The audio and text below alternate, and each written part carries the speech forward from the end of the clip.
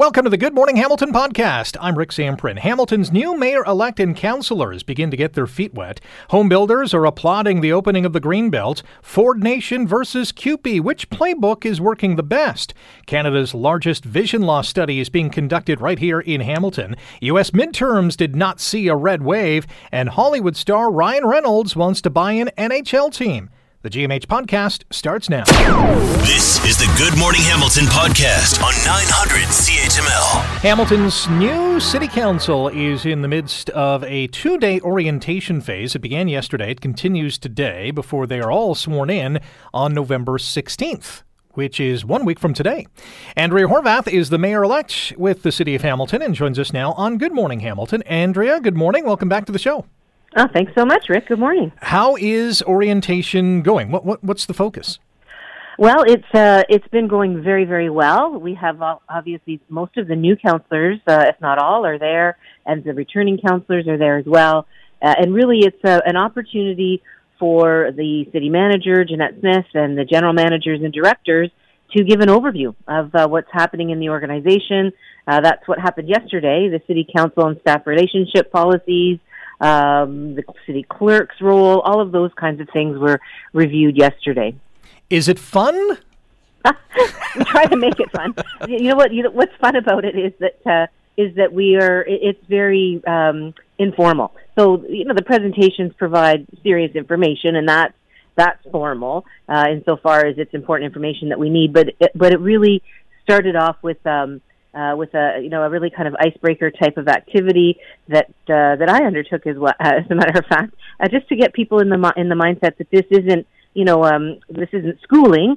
This is an opportunity to develop relationships, to get understanding of what's happening, what's been happening, what will be happening. And there was a lot of encouragement for people to participate, to ask questions, and to tell stories, and those kinds of things, to talk about what they heard on the doorsteps. And that's exactly what happened yesterday. And today we have similar meetings. You're no stranger to this process. You were a city councillor, a new councillor at that, in 1997. Is the process any different? Well, I've been asked this question before, and for the life of me, I cannot recall exactly what happened in the orientation way back then.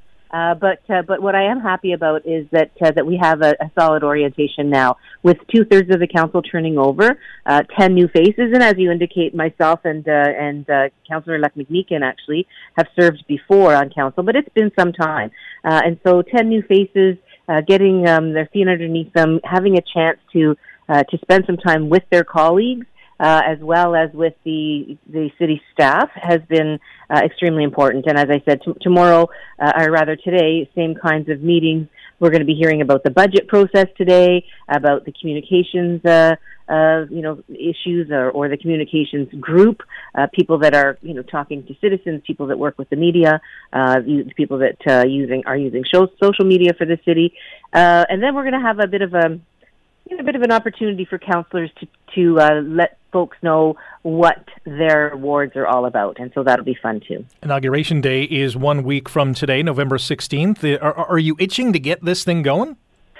Well, it's been a fast transition, as you know, so I am very excited about next week. I think everybody who was elected and got the opportunity to spend those months talking to people in Hamilton really do want to get to work. I think that's a sentiment that we're all sharing.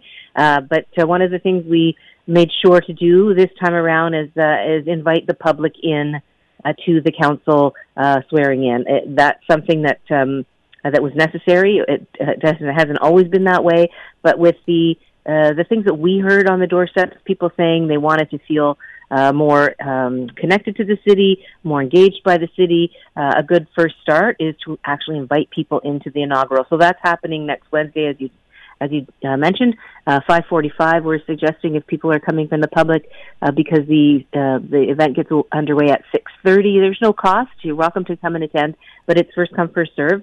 We'll see how many folks decide to join us, and I'm hoping that many do. It is an historic election in terms of the number of people that are new at the table.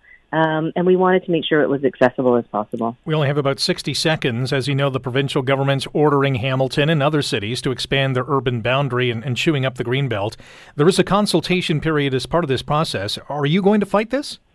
Well, the City Council is as I said, is getting sworn in next week. I've heard yesterday, and I'm sure we'll hear again today, a lot of concern from the councillors and myself as well about the implications this has for Hamiltonians. There's a reason why we decided, or why the former council decided not to increase the urban boundary. It has to do with cost. It has to do with proper planning, smart planning, has to do with making sure we have the proper parks and the infrastructure and the roadways and the sewer and water, and that costs a lot of money.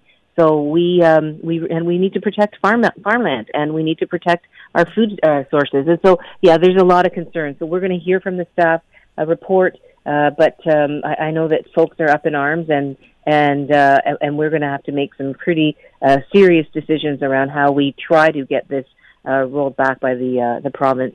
And if that's not going to happen, how do we do something locally to make sure that we are being responsible to all of the things that we need to take care of, including environment and finances. There will be plenty of time to talk about this, I'm sure. We really appreciate your time today, Mayor-elect Horwath. Thanks for joining us. My pleasure, Rick. Have a good day. You too. That's Andrea Horwath, Mayor-elect in the City of Hamilton, will be inaugurated with the rest of City Council 1 week from today.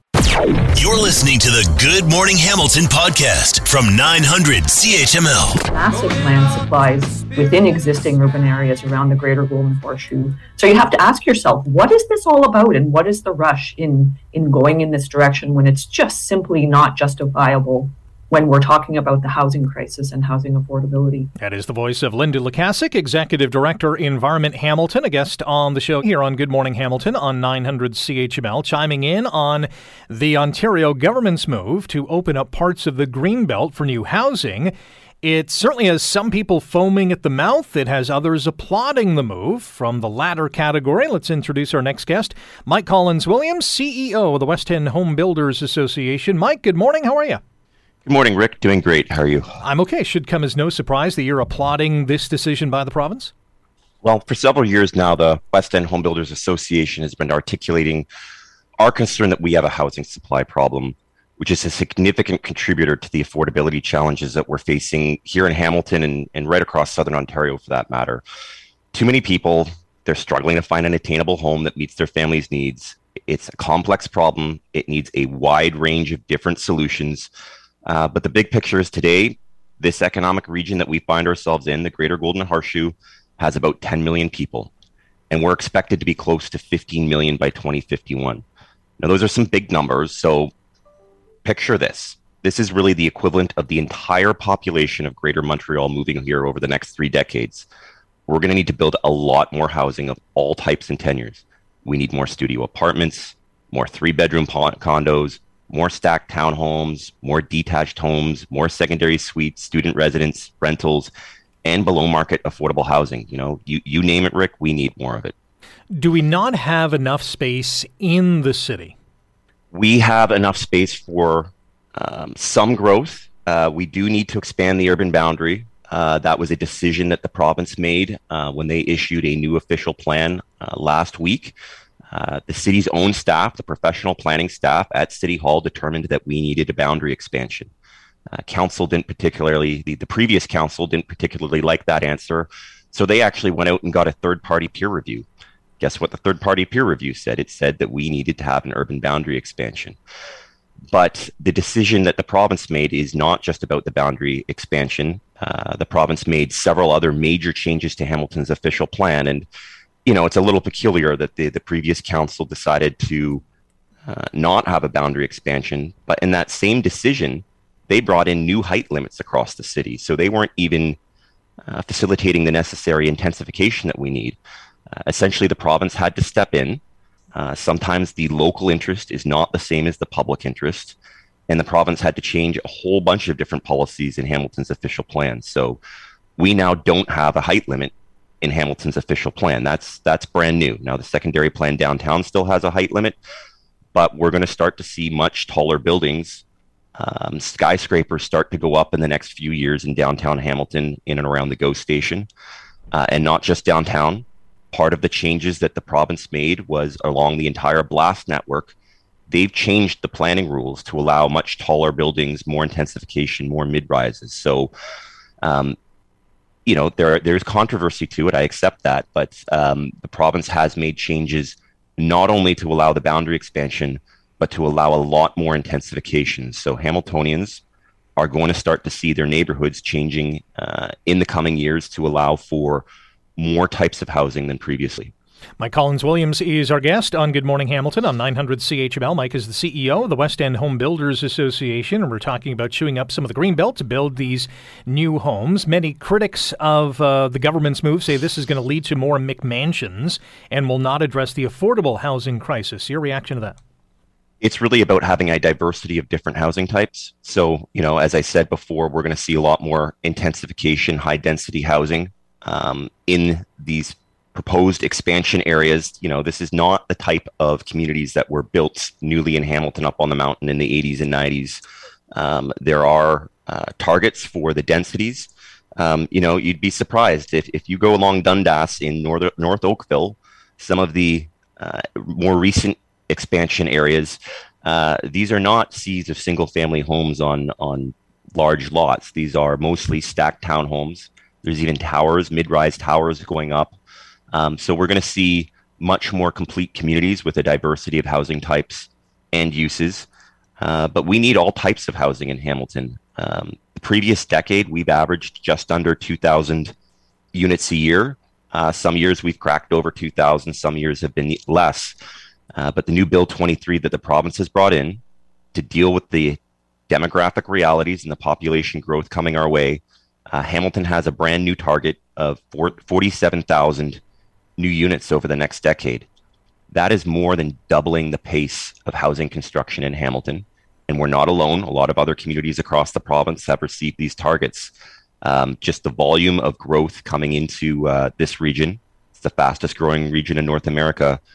We need to build, and we need to build a lot more of everything, all types of housing. We also need a lot more tradespeople, but that's a conversation for another day. Mike, we'll leave it there. Thanks for your time today. Appreciate the opportunity. Have a great day, Rick. Mike Collins-Williams, CEO of the West End Home Builders Association. You're listening to the Good Morning Hamilton podcast from 900 CHML. I don't want to fight. I just want the kids in school. I'm past the stage of fighting, and it's not worth it. People don't want it. Parents don't want it. Students don't want it for sure. Well, the fight is on. The battle lines have been drawn, and the jousting is continuing. And with a major battle in negotiations between CUPE and the Ontario government over, at least for now, who's coming out looking better? Is it the provincial government? Is it the CUPE education workers, or at least the union leaders? And did the Ford government blink, or was this their game plan all along? Welcome back to Good Morning Hamilton on 900 CHML. Rick Samprin waking you up on a happy hump day here in Hamilton. Kim Wright is a principal and founder of Wright Strategies and joins us now on Good Morning Hamilton. Kim, good morning. How are you? I'm fantastic. How are you? I'm good. There is a lot to unpack here, so maybe we'll start with how the government has approached this battle with CUPE. I think, for my stance, this was a little too heavy-handed, using the notwithstanding clause to trample on workers' rights and impose a contract, and only after multiple unions were going to announce a massive one-day walkout did the government backtrack and commit to repealing Bill 28. What do you make of the government's playbook here? Yeah, they critically misjudged how much public sector, private sector individuals are not fine with the government using the notwithstanding clause at the drop of a hat. Frankly, Premier Ford has got to remember he's not Premier Legault of Quebec and can't use it all the time. But in particular, on workers' rights and the right to collective bargaining and being able to cram down a contract whenever the Premier of the day sees fit, that was not going to be on for people, because what it also showed And the government has tried this for years now to make differentials between public sector and private sector unions. But what everyone recognized very quickly is if you were going to do this on janitors and secretaries, that every other workplace was going to be subject to this going forward, whether it is with this government or future governments. So everybody collectively went, whoa, no, this is not on. And there were so many other tools at the Premier and the Education Minister's disposal.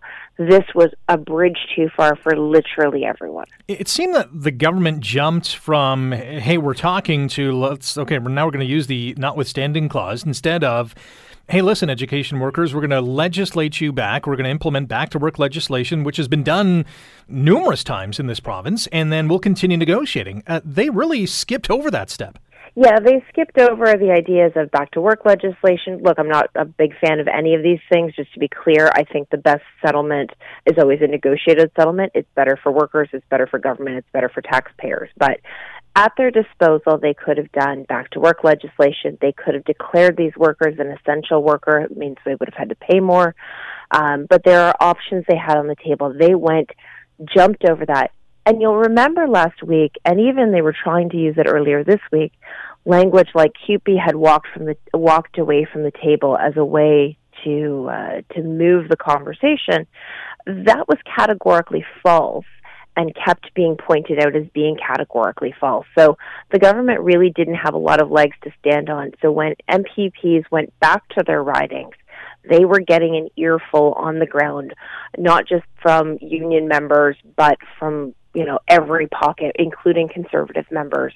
Our guest on Good Morning Hamilton on 900 CHML is Kim Wright, principal and founder of Wright Strategies, and we're talking about the latest in the negotiations between the provincial government and CUPE education workers. Let's go to the union side. They started asking for an 11.7% raise. They brought that down to 6.5%.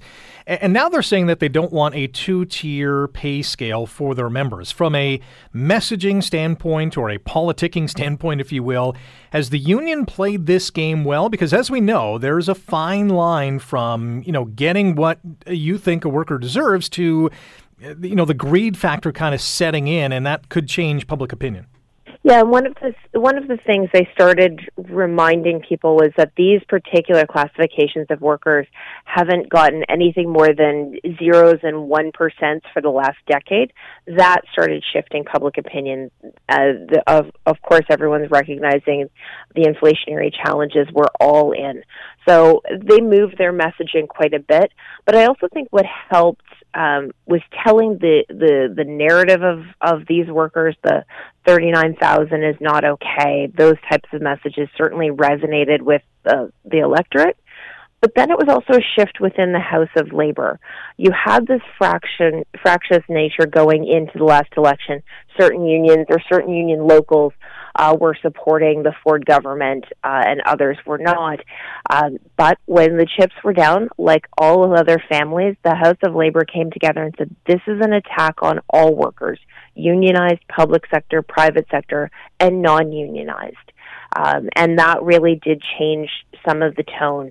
And we saw parents coming out to picket lines. We saw people without children in the system coming out, recognizing that a well-funded, well-coordinated public education system is actually what helps Ontario. We also heard from the Premier yesterday, who, and I'll give him a big check mark for this, setting the stage, because we know that other contract negotiations with teachers' unions are ongoing. They're working without a contract as well. But he basically said that, listen, we'd love to give these workers who deserve more, but we have all these other things to consider, and the billions that are going to be spent on these deals will take away from infrastructure, highways, roads, all that kind of stuff. Is that messaging on point, and should he continue with that? Yeah, that becomes this false equivalency. And so one of the things that the Premier and the government are trying to move away from is the discussion around what is called Bill 124, which capped public sector union wage increases to 1%. And that has become a big sticking point and a challenge, for example, for nurses, for doctors, and how that will play out over the coming weeks as we're finding more and more folks in the healthcare system are burnt out or looking for opportunities south of the border. So it becomes a very big challenge for him. But I will always say this, there is a lot of money in the Ontario government and in the Treasury. There would be more if they would stop giving away $200 checks here and there, which takes away billions out of the Treasury for programming. So ultimately, the budget and budgeting processes are about what are your values as a government. And if not paying workers appropriately is their value, then they're going to have a bigger challenge going forward. Great stuff, as always, from Kim Wright. Kim, thanks for your time today. Thank you so much for having me. That's Kim Wright, principal and founder, Wright Strategies. You're listening to the Good Morning Hamilton podcast from 900 CHML. Pretty cool story, and it's happening right here in Hamilton. Researchers are leading Canada's largest vision loss study.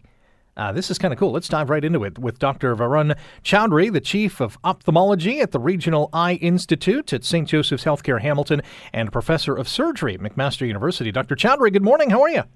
Good morning, Rick. Thank you. Great to be here. This is, as I mentioned, Canada's largest vision loss study. What do you hope to achieve here? Well, Rick, age-related macular degeneration is the leading cause of blindness in Canada. So you would think we want to know all about this disease, who has the disease, what are the risk factors, how are people coping with this, what type of treatments they're getting, are they getting treatment at the right time? So lots of questions, and we, at a very fundamental level, have never studied this disease in our patient population. So, Rick, we know that about 2.5 million Canadians are living with this disease, but those are estimates from other countries. And we know there's large variabilities across the world because of genetics and ethnicity and environmental factors. The hope really is to understand the burden of this disease, this leading cause of blindness in Canada, and hopefully use that information to improve the patient journey. So what is macular degeneration? What is happening within the eye?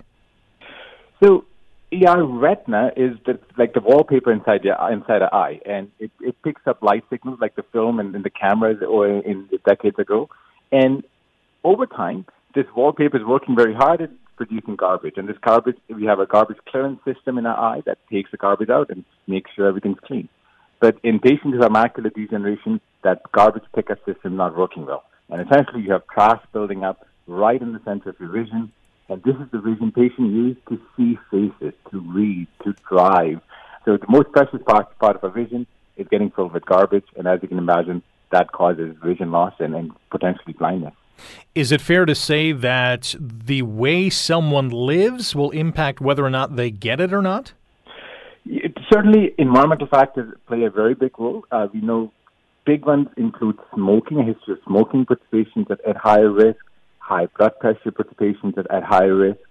There's certain things like Mediterranean diet, high in fish, lots of green vegetables, low in red meat, that have been linked with lower risk of macular degeneration. But the two big risks I think patients need to know about is smoking and high blood pressure, that they can, truly try to modify themselves. We're talking about the country's largest vision loss study that is being launched by researchers right here in Hamilton, including Dr. Varun Chowdhury, the Chief of Ophthalmology at the Regional Eye Institute at St. Joseph's Healthcare Hamilton and a Professor of Surgery at McMaster University. Dr. Chowdhury is our guest here on Good Morning Hamilton on 900 CHML. So how is this study going to be conducted? So we are leveraging some excellent work that has been taking place already in Hamilton. There's a very large study, the Canadian Longitudinal Study on Aging, that's been led by Dr. Parminder Raina, and we have collected lots of outstanding data, including images of patients' eyes. So we have data on lots of images that have been collected of random patients across the country. And what we are doing now is we're setting up the whole infrastructure to actually assess and quantify this disease. You've got to measure this disease very carefully. There's many stages of this. There's very robust methods required to actually assess if a patient has it or not, how much they have it, how it's progressing over time. So we're putting the infrastructure so we can analyze a random sample of close to 8,000 images to truly do a very deep dive in the type of disease patients have, the level of disease, and how it's progressing. And again, this study is going to determine how this develops or what treatments could possibly work to slow it down or eliminate it? So this study is the focus here, Rick, is to understand the burden. So how many patients have macular degeneration? And then we're going to look at what stage of the macular degeneration, because we know many patients have early macular degeneration, but there's no treatment for that. But for intermediate or high levels, there is. And more very interestingly, Rick, new treatments are coming out. I was at the American Academy of Ophthalmology meeting about 2 months ago, and found fascinating, outstanding data for dry macular degeneration treatment that hopefully will go to the FDA, and we may have new treatments in a year or two. So we need to understand, if our patients are eligible for those treatments, we need to understand the disease they have. So the goal is really understanding the disease burden. And Rick, the other thing is we want to look at how it's impacting patients' life. We know macular degeneration is linked with depression, quality of life, heart disease, including death. So we want to try to link all of these to really get a better understanding of how Canadians are coping with this disease, how it's impacting them, and then hopefully we can advocate for the right resources needed to help them cope with it. This is a very robust and sounds like intensive study. How long is it going to take to gather all this information and make some recommendations on how to move forward? So our hope is that, Rick, about 2 years, the first 6 months, 8 months is really to put in the infrastructure and the expertise and training to do this very well. And then we hope a year and a half, we'll have data after that. So I'm hoping a 2-year timeline. We know as people age, their eyesight gets worse, but are there warning signs when it comes to macular degeneration? Yeah, great question, Rick. I think macular degeneration specifically impacts the central vision. So if patients are noticing distortion that they're reading or blurriness right in the center of your vision. In patients who are older than 50, you want to think about macular degeneration. If you have a family history, that certainly puts you at higher risk for macular degeneration. So those are symptoms to watch out for, and we recommend that you get, if anyone over 50 gets, especially if you have a family history, gets regular eye exams by the eye professional, because ultimately they're the ones who need to look in and actually make the diagnosis. Patients themselves can't diagnose the disease itself. Do you need any volunteers for this study? Well, thankfully, right now we have lots of very large data sets, so lots of work to do, but if I need more help, Rick, I'll come knocking for sure. Excellent. We'll certainly have you on the show to put out the call. Dr. Chowdhury, really appreciate your time today. Thanks for your time, and enjoy your day. Thanks for talking, Rick. Bye-bye. That is Dr. Varun Chowdhury, Chief of Ophthalmology at the Regional Eye Institute at St. Joseph's Healthcare Hamilton, also a professor of surgery at McMaster University. Exciting things happening in terms of research here in Hamilton, as we know, and that is continuing with this study. You're listening to the Good Morning Hamilton podcast from 900 CHML. Today, control of Congress, it still hangs in the balance. In many respects, it's too close to call. Rick Samprin with you. This is Good Morning Hamilton on 900 CHML. Let's dive into the midterm elections in the States with Dr. Joel Sokolowski, a professor in the Department of Political Science at Queen's University. Joel, how are you today? Fine. For weeks, we've heard from Republicans predicting a red wave across Congress. We haven't seen that. Was it just a bunch of hot air, or did the GOP misread the room? Well, I think there was a lot of the commentators and pundits were making that the story. It's traditional that in the first midterm of a president's first term, they do poorly. The party does poorly. President Clinton, President Obama, President George W. Bush all had this, and apparently, they, based on what's coming so far, they all lost more than President Biden is going to lose this time around.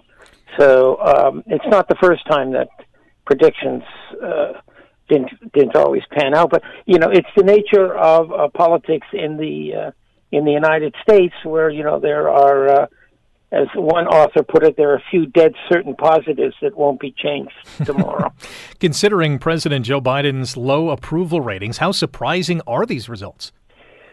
Well, I think they're surprising in that they don't reflect his ratings, but as has been said about American politics by the great speaker Tip O'Neill, all politics is local. So people vote what's important to them in their congressional district or in their state, in addition to national issues such as inflation or crime. So people will vote on what's important to them. They'll vote on how familiar the candidate is to them locally. So there's a lot of factors in here, more than just national polling on broad issues. There were also questions and referendums around abortion, and a lot of Americans say that they want to keep abortion rights. What does that tell you about what Americans are feeling?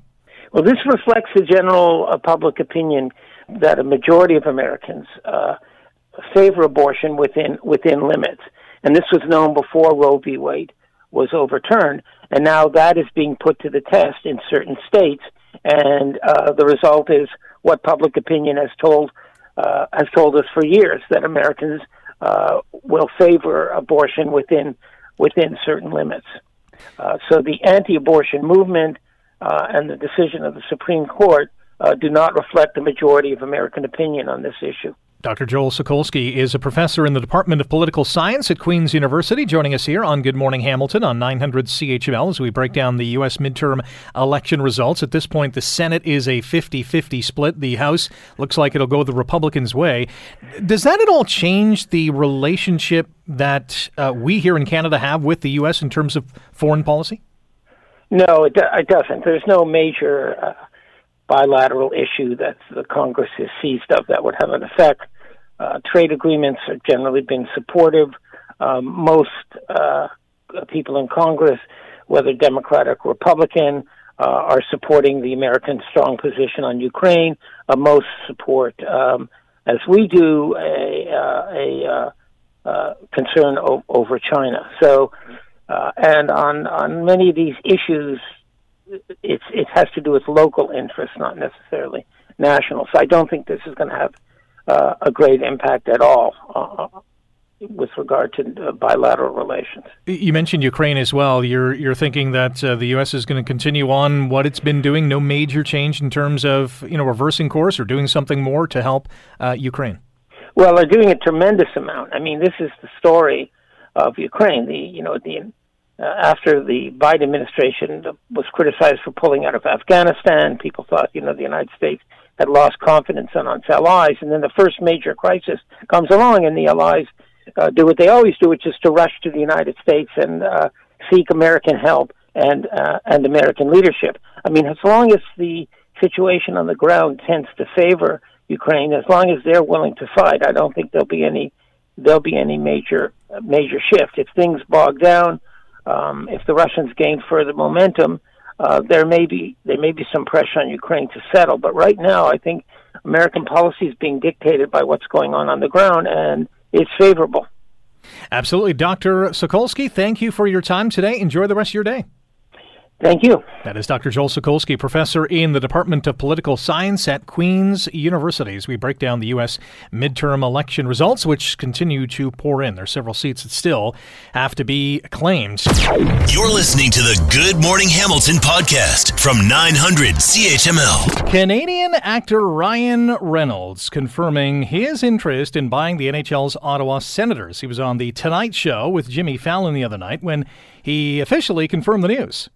So there's a rumor going on that you may be interested in buying an NHL professional hockey team, the Ottawa Senators. The Ottawa Senators, yes, that is a Canadian true. team. Yeah, that is it's an NHL team, the Ottawa Senators. I am trying to do that. It's a very expensive, so I need to partner with really deep pockets. Much bigger. It's called a consortium or a consortium when you form a group together to buy an entity. And it's such a fancy way of saying I need a sugar mommy or a sugar daddy. Yeah, okay, but you do need one. Yeah, and if that doesn't work out, I'll buy a U.S. senator, which anyone can afford. That's kind of the sort of key there. Wait till Wait till Wednesday. Yeah, but I love Ottawa. I grew up in Vancouver, which has my heart always. But I also grew up in Ottawa, Canada. So I spent a long time in Vanier there, which is a little town right inside Ottawa. And hockey is just part of the. It's part of the system. When you grow up, that's part of your blood. It's sad. It's scary. But children are eased out of the womb in ice skates in Canada. I mean, that's how really they're born. are. They're ready to go. Yeah, NHL ready by the time they're 4.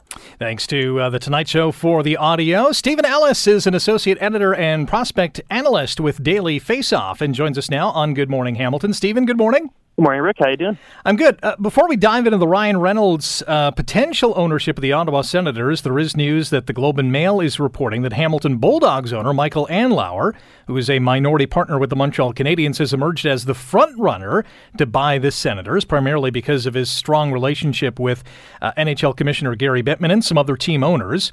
What do you make of this possibility? It sounds like Andlauer has been the name that a lot of people have been throwing since the start as one of the favorites. When you hear Ryan Reynolds say he needs someone with deep pockets, well, Andlauer is someone with deep pockets, and his ties to the Montreal Canadiens definitely help. He's well known in the NHL for that. He's got a lot of experience in hockey. He had sons play in hockey, so this is a guy that for sure definitely sounds like the favorite, and he's got the money to make it work. If the 57-year-old Andlauer gets his hands on the Sens, what could that mean for the Bulldogs? Well, I would assume then that would probably be a team that would be going up for sale, but I guess we're still kind of a far way to figure out what's going to happen. I know there's a lot of different names that have kind of been thrown around as potential owners of the Senators, so it won't be an easy battle. I mean, I don't expect this to be a quick situation, but it'd be a huge move for him to go to the Senators, but obviously he's had a huge impact on the Bulldogs for a very long time.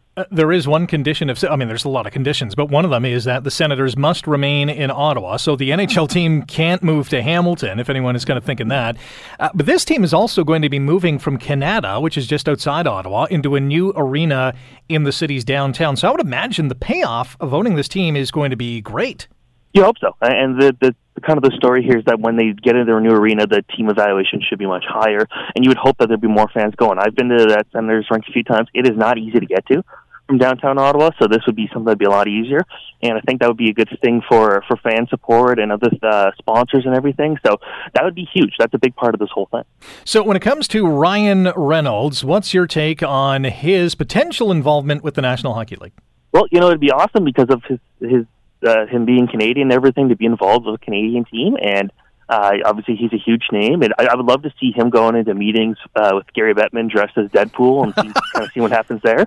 Again, I think the issue here is he's going to have to get a team full of people with a lot of money, and being Ryan Reynolds, being as popular as he is, I don't think there'll be an issue finding people, but you're going against other people with a bit more experience potentially in owning hockey teams, with a bit more money to begin with. So it's going to take a lot of work, but I think it'd be fantastic for the sport. We are in very different times nowadays as opposed to, the 50s, 60s, 70s, 80s, 90s, even the new millennium, where Hollywood icons are looking at owning pro sports franchises, and athletes like Michael Jordan in the NBA, LeBron James looking at buying the Washington Commanders of the NFL. The celebrity aspect and the athlete aspect of ownership it's great to see. Yeah, it's huge. And Pitbull, the singer, almost just won a NASCAR championship in his second year in the sport, and that was a really cool story. So it's awesome that we're seeing a lot of this, and it's good to see these guys going back into the sport and just trying to help grow their favorite sports. And hockey's one where you look at it's not as popular as basketball, not as popular as football in North America, but you bring these celebrities in, people are going to start talking, and I think that's going to be something that's huge for hockey. So that's why there is so much talk about Ryan Reynolds potentially getting it, because he would be someone who'd bring so much attention. Yeah, I agree. Stephen, we'll have to leave it there. Appreciate your time today. Absolutely. Thank you so much. Stephen Ellis is an associate editor and prospect analyst at Daily Faceoff. Thanks for listening to the Good Morning Hamilton podcast. You can listen to the show live weekday mornings from 5:30 to 9 on 900 CHML and online at 900CHML.com. The Good Morning Hamilton podcast is available on Apple Podcast, Google Podcast, and wherever you get your favorite podcast. I'm Rick Samprin. Thanks again for listening, and don't forget to subscribe to the podcast. It's free, so you never miss an episode. And make sure you rate and review.